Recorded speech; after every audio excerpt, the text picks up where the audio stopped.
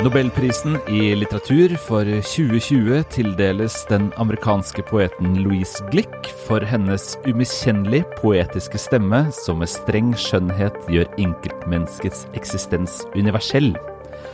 Slik lød det med karakteristisk knapphet da Mats Malm steg ut av Børshusets gyldne dører I oktober I fjor. Da forelå det bare én diktsamling av Glück på norsk. Denne uken kom det en til, og nå det kanskje hovedverket hennes vi møter, Vill Iris fra 1992. Og her snakker vi rett og slett om hagedikt, og en bok som passer nesten latterlig godt til årstiden vi inne I. Så den skal vi snakke om I denne ukens episode av Morgenbladets bokpodcast. I den andre enden av telefonlinja har jeg Anne Farsetås, kulturredaktør. Jeg heter Bernhard Ellefsen og bokansvarlig. Hei Anne.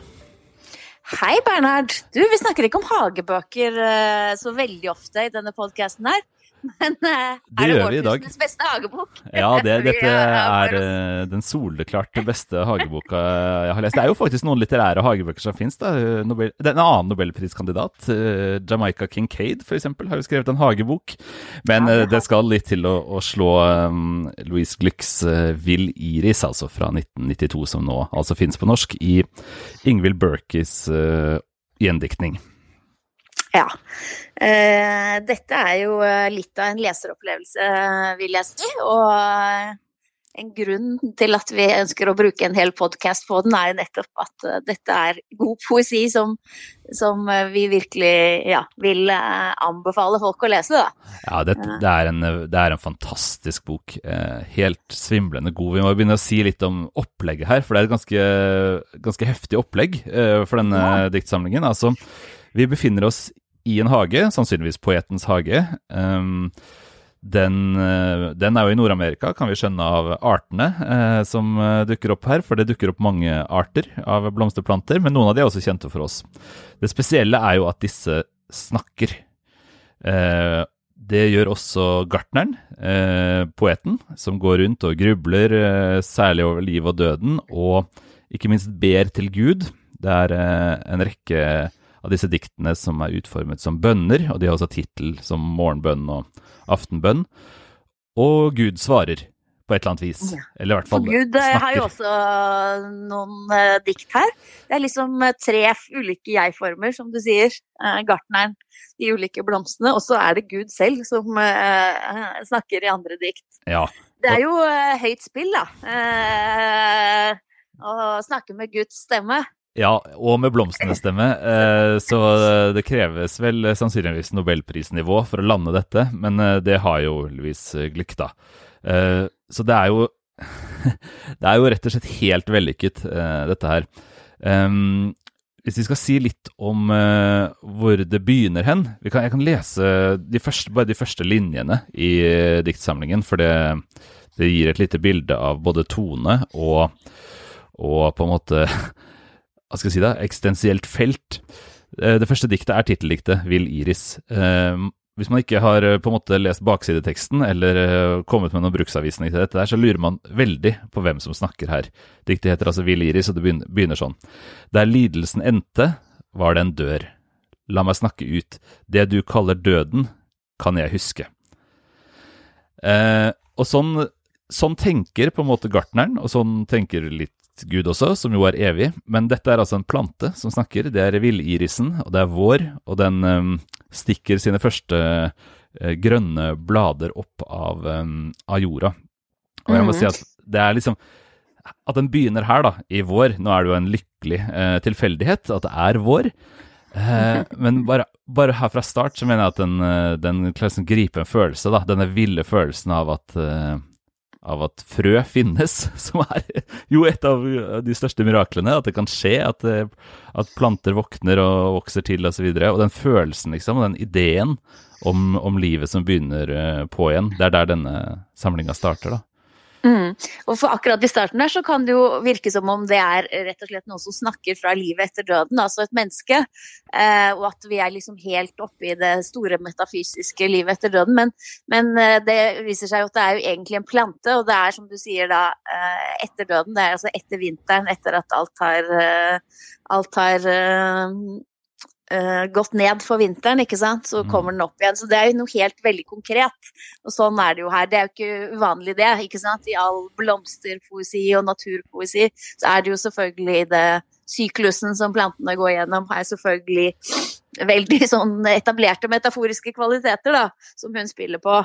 Men hun klarer å få til dette her, som liksom det romantiske landskapet nærmest, der blomstene et bilde på livet, og der man til og med snakker liksom vender seg til himmelen og til Gud. Dette jo liksom de romantiske ideene og mytene som på en måte ikke går an da, i moderne tid og i moderne poesi, som hun allikevel klarer å bruke og få til. Ja, og det skyldes jo at villerisen ikke den eneste blomsten her da. Dette jo liksom, jeg tenkte på det som staudenes sang, det jo de tilbakevendende plantene vi får høre, men det jo litt av et jævla kor da, må vi si. Et svært mangfoldig kor, og et ganske køddete et, og det jo det som virkelig gir det liv da.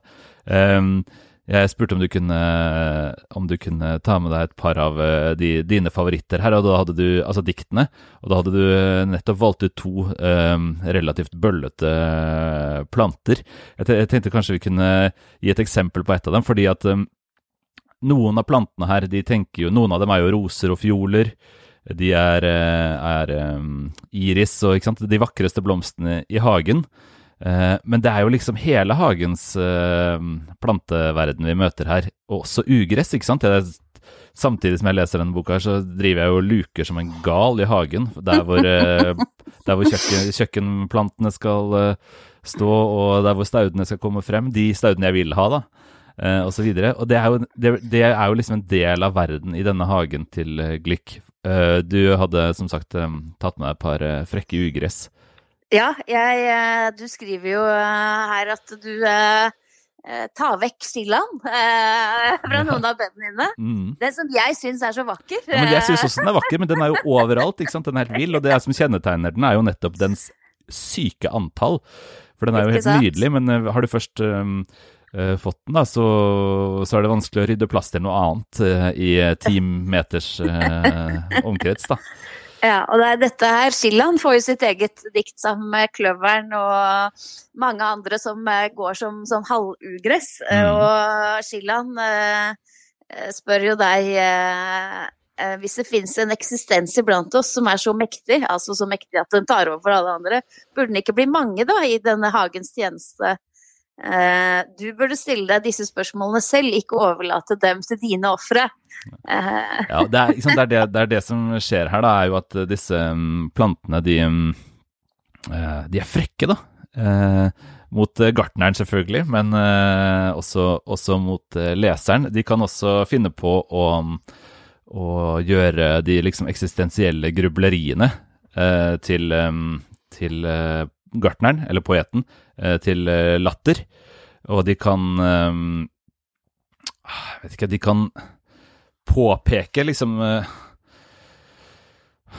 absurditetene da i vårt natursyn. Dette jo liksom noe man hører på P2 en gang i uka. Hva ugress, ikke sant? Det jo en latterlig kulturell konstruksjon, og Anne Sverdrup Tygeson jo klar når som helst hun til å hamre løs på vår forståelse av ugress, men det sannelig ugresset selv også.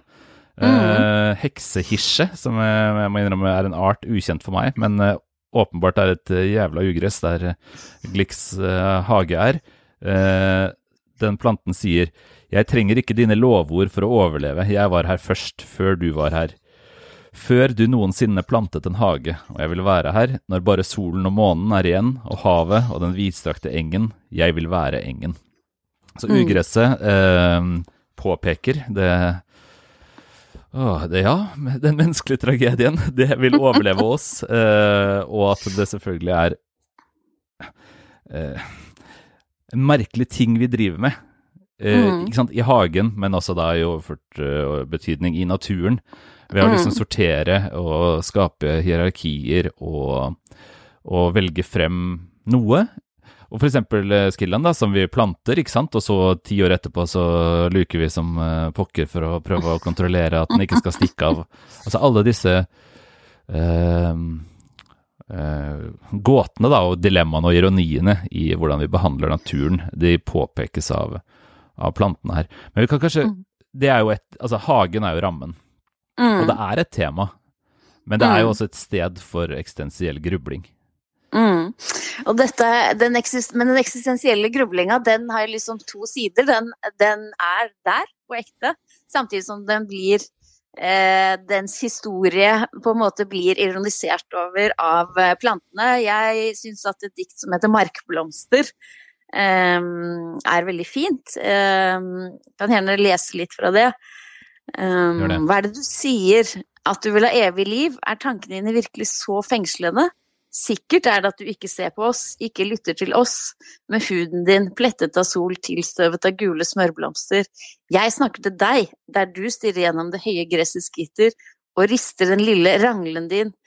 Sjelen, er det nok bare å skue innover, og så videre. Altså her, dette ordsjelen, man forventer ikke å lese det i et dikt skrevet i vår tid. Det er jo liksom den ultimate romantiske gesten, men her sier jo Markblomsten at denne sjelen er jo bare en slags liten rangle som mennesket sitter og leker med i stedet for å være til stede.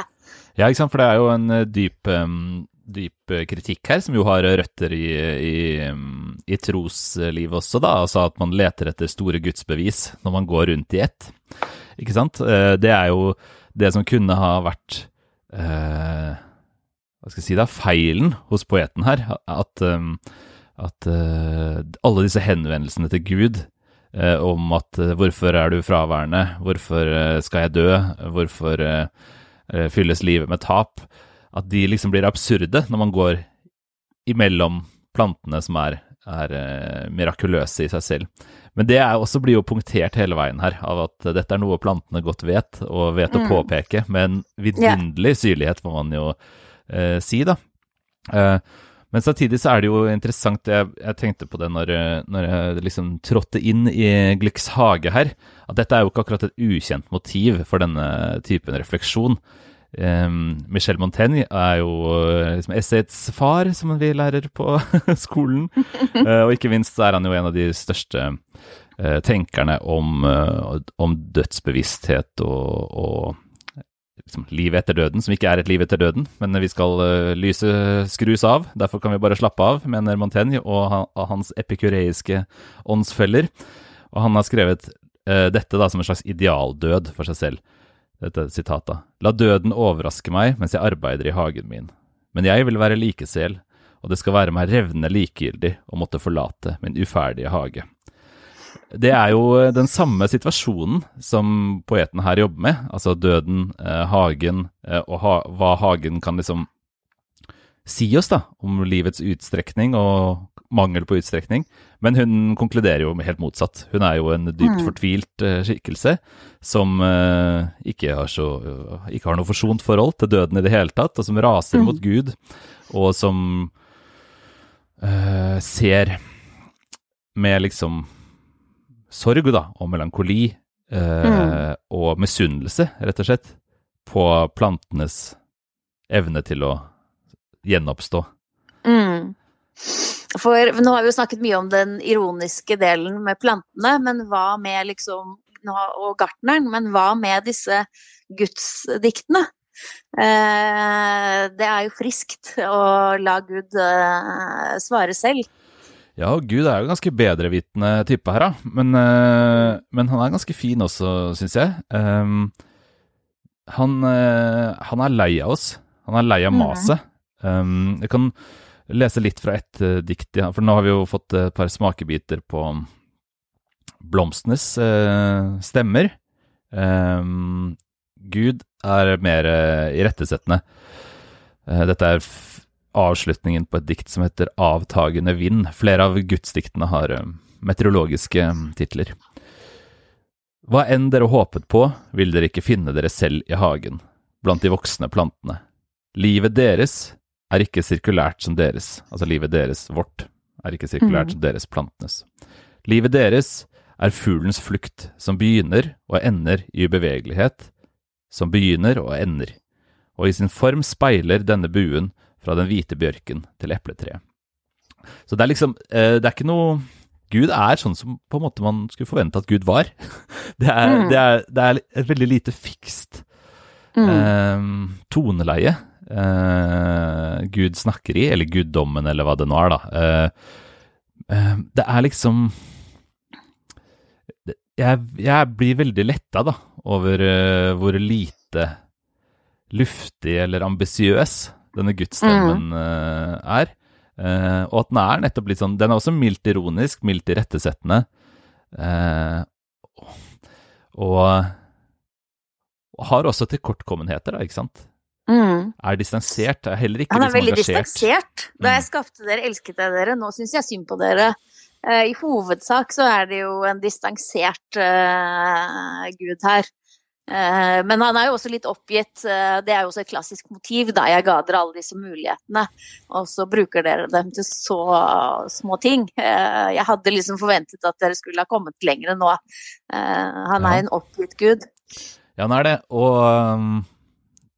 står liksom ikke over plantene eller poeten da. Det er en av stemmene i dette veldig flerstemte hageuniverset. Det kan vi kanskje snakke litt om, for det er så stor del av samlingens kvalitet, og det er jo nesten en romanaktig kvalitet, det er jo klassisk i fortellende kunst, nettopp det at hver enkelt stemme for seg er ikke nok, vil ikke båret tankegodset eller på en måte estetikken i teksten, men det er jo motsetningene mellom dem.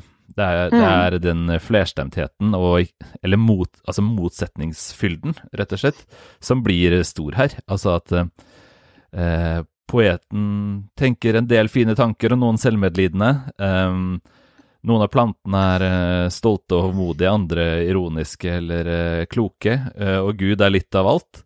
Og til sammen så blir dette her en fantastisk dialog da, om liv og døden, rett og slett. Det største av alle litterære temaer som Gluck faktisk, det er jo helt utrolig, makter å gi en frisk og ny omdreining med denne boka. Ja, og det er noe interessant det du sier, for det er jo en dialog med tre stemmer. I sånn sett så er det er jo drama, ikke sant? Det er jo den sjangeren vi forbinder med det da. Og så er det noe romanmessig i dette med å sette stemmer opp mot hverandre. Og det ligger jo en slags ironistruktur i det, at ingen av de er overordnet, ikke Gud heller, men at de spilles ut mot hverandre. Men noe som kanskje har fremkommet når vi har lest nå, er jo at dette er poesi som i all hovedsak bruker liksom hele setninger, ord som setninger som kunne stått i et prosaverk. Ikke liksom, det er ikke noe sånn oppbrutt grammatikk her. Men hva er det da som gjør at det ikke egentlig er en fortelling? Hva er det som gjør at det er poesi? Ja, nei, altså for det første så er det jo den gamle, husker ikke, det er glemt før på denne podcasten hvem som sa, om det er Reagan eller et eller annet, om porno, men jeg vet ikke hva det er, men jeg kjenner igjen når jeg ser det. Så dette er helt umiskjennelig poesi, ikke sant? Dette er ren, høy, intens poesi. Det er man aldri i tvil om når man er inne i teksten. Likevel så er det som du sier, det er en poesi av helsetninger som ikke søker gåten i oppbrutt grammatikk i det hele tatt. Den gjør noe annet. Den første og mest åpenbare grunnen til at det ikke er fortelling, er jo at det ikke er en fortelling her. Altså det er ingen narrativ fremdrift.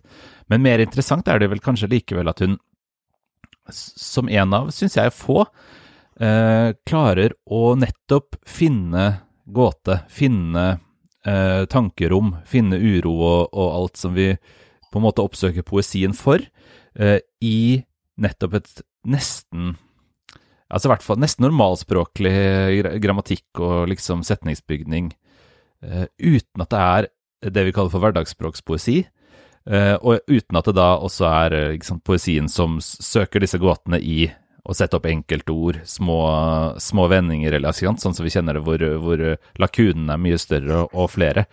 Fordi at i amerikansk poesi så har vi jo altså kjenner vi jo til mange poeter som, det leser man jo i The New Yorker hele tiden, dikt som nesten er en helt sånn taleflyt, Det prat, ikke sant? Jeg liker det veldig godt. Jeg liker John Updikes dikt til og med, som det mest pratsomme poeten jeg har lest. Og mange vil kjenne til mange sånne amerikanske poeter. Her ikke Glick i det hele tatt, ikke sant? Nei. Dette jo dikt hugget i marmor, hvor ordene føles helt nødvendige. De langt fra pratsomme, men likevel så altså ingen gåte i grammatikken. Nei. Og det synes jeg fascinerende. Det jo linjeskift, da. Det jo brutte linjer i helsetningene som viktig. Det ganske korte linjer, ofte.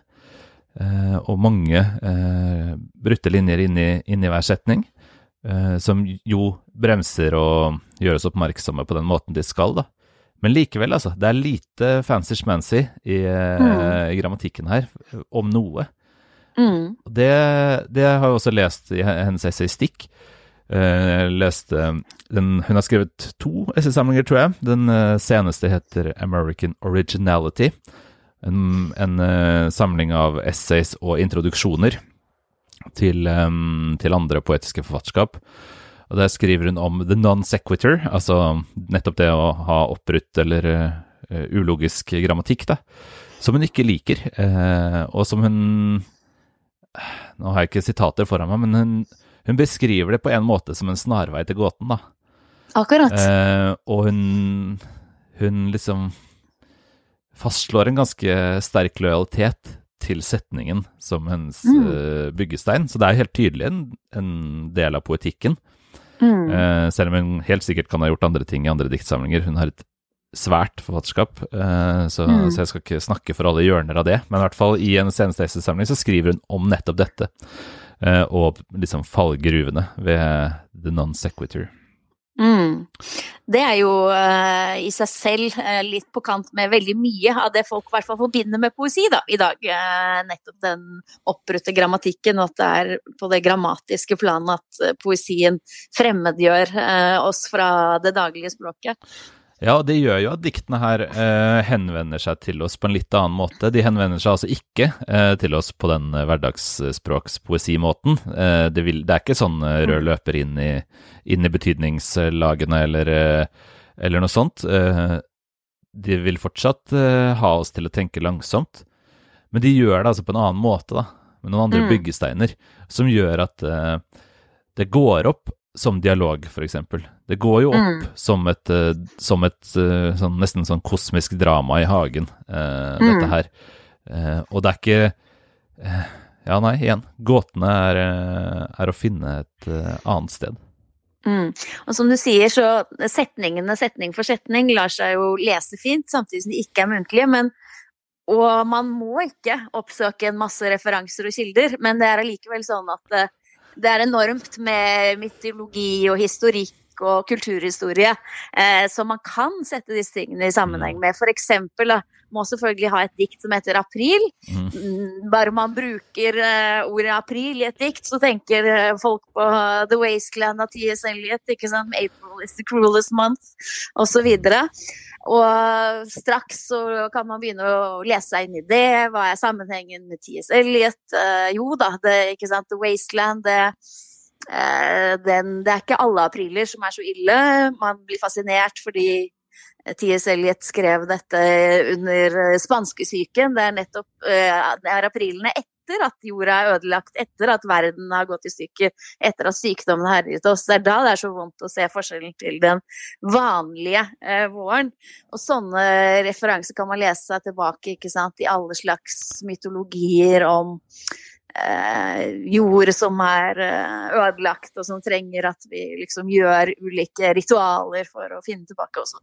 Du kan bare kaste deg ned i en masse sånne historiske referanser også da. 2 ting om det i denne boka da. Altså, vi har jo faktisk snakket om Averno før på denne podcasten da hun fikk Nobelprisen. Det jo en mye mer sånn mytologisk tung samling.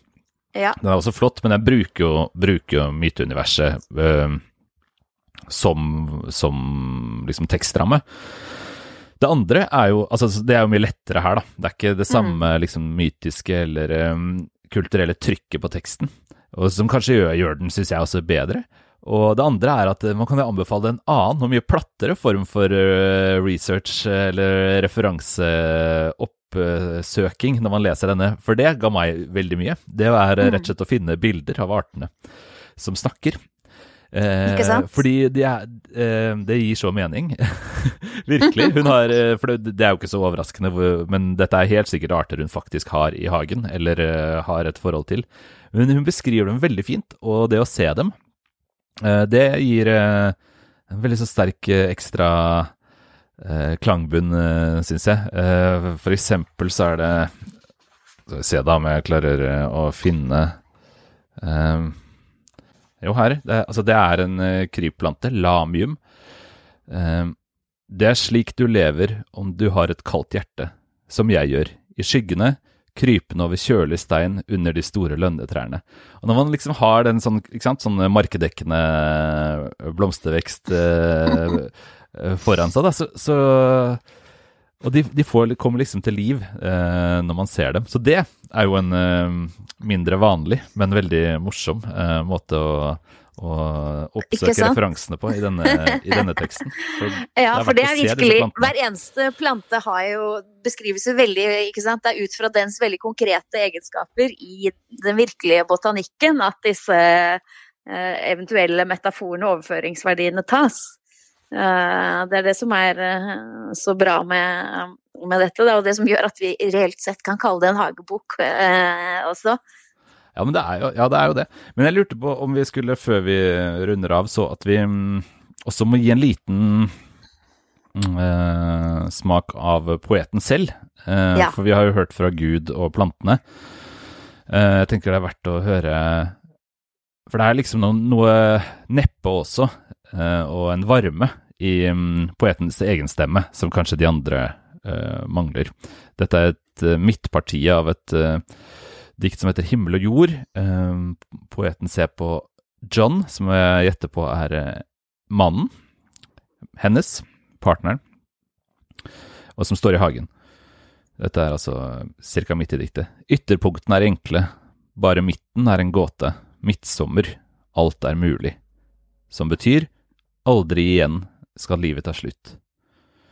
Hvordan kan jeg forlate mannen min, der han står i hagen, og drømmer om den slags, med raken i hånden og triumferende, gjør seg klar til å kunngjøre denne oppdagelsen.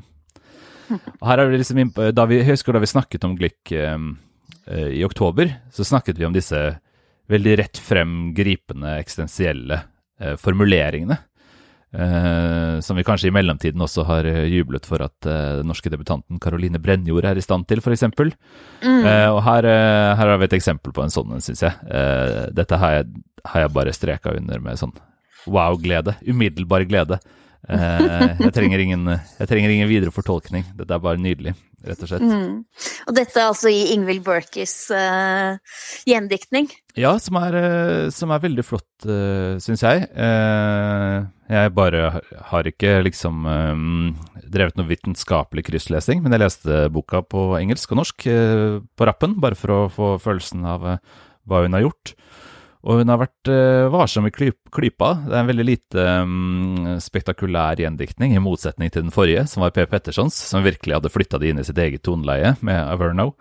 Så den en veldig varsom, men treffsikker, synes jeg, og ja, diskret, tenkte jeg på den som gjendiktning. Så det må være vellykket. Og så får vi virkelig håpe da at oktober, som har gitt ut denne her, bare fortsetter å kverne på. Det ikke noe grunn til å stoppe med Vill Iris. Nei, dette en bok som vi anbefaler. Det det, og det også en bok som vi anmelder, men først neste uke. Vi har forskuttert oss selv her, fordi vi tar fri neste uke. Men du kan selvfølgelig lese boksider denne uka på nett og papir, og altså mer om Louise Glick neste uke. Du kan også finne på nettsidene et tekst av poeten Kasper André Lugg, som vi satte på trykk da Glick vant Nobelprisen, som også handler mye om Vill Iris. Og så håper vi selvfølgelig du vil abonnere på avisa, og vi også tilbake om 2 uker. Takk for praten, Anne. Takk for praten, Bernhard. Ha det bra. Ha det bra.